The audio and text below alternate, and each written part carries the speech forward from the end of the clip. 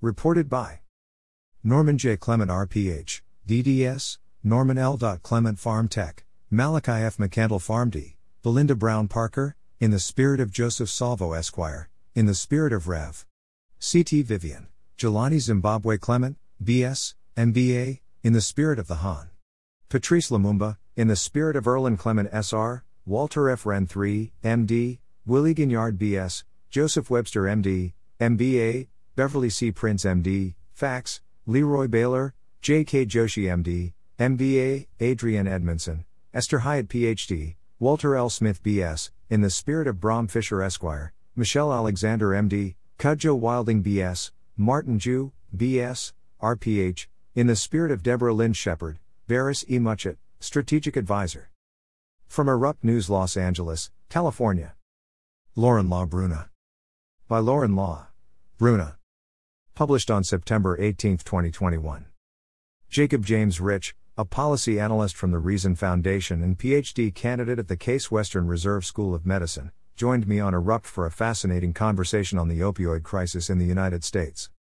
Rich uncovered yet another reason why America's war on drugs has backfired with the use of prescription drug monitoring programs. PDMPs track which doctors prescribe opioids, how many, and to whom.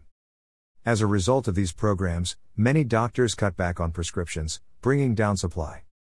Failure on the Homefront, government responsibility in America's drug crisis. According to Rich, the decreased supply worsened the problem by spurring a more dangerous drug market. Without a direct supply, drug users turn to black markets with contaminated supplies.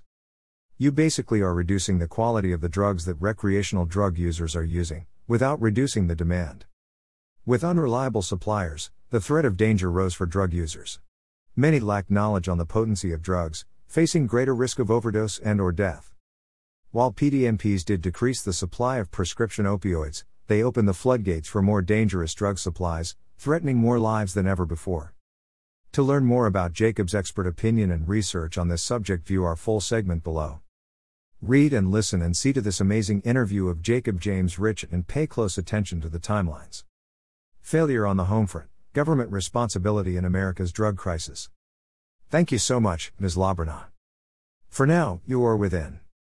You are within thenorms.com, Wynton Marsalis Concerto for Trumpet and Two Oboes, 1984. The Norms.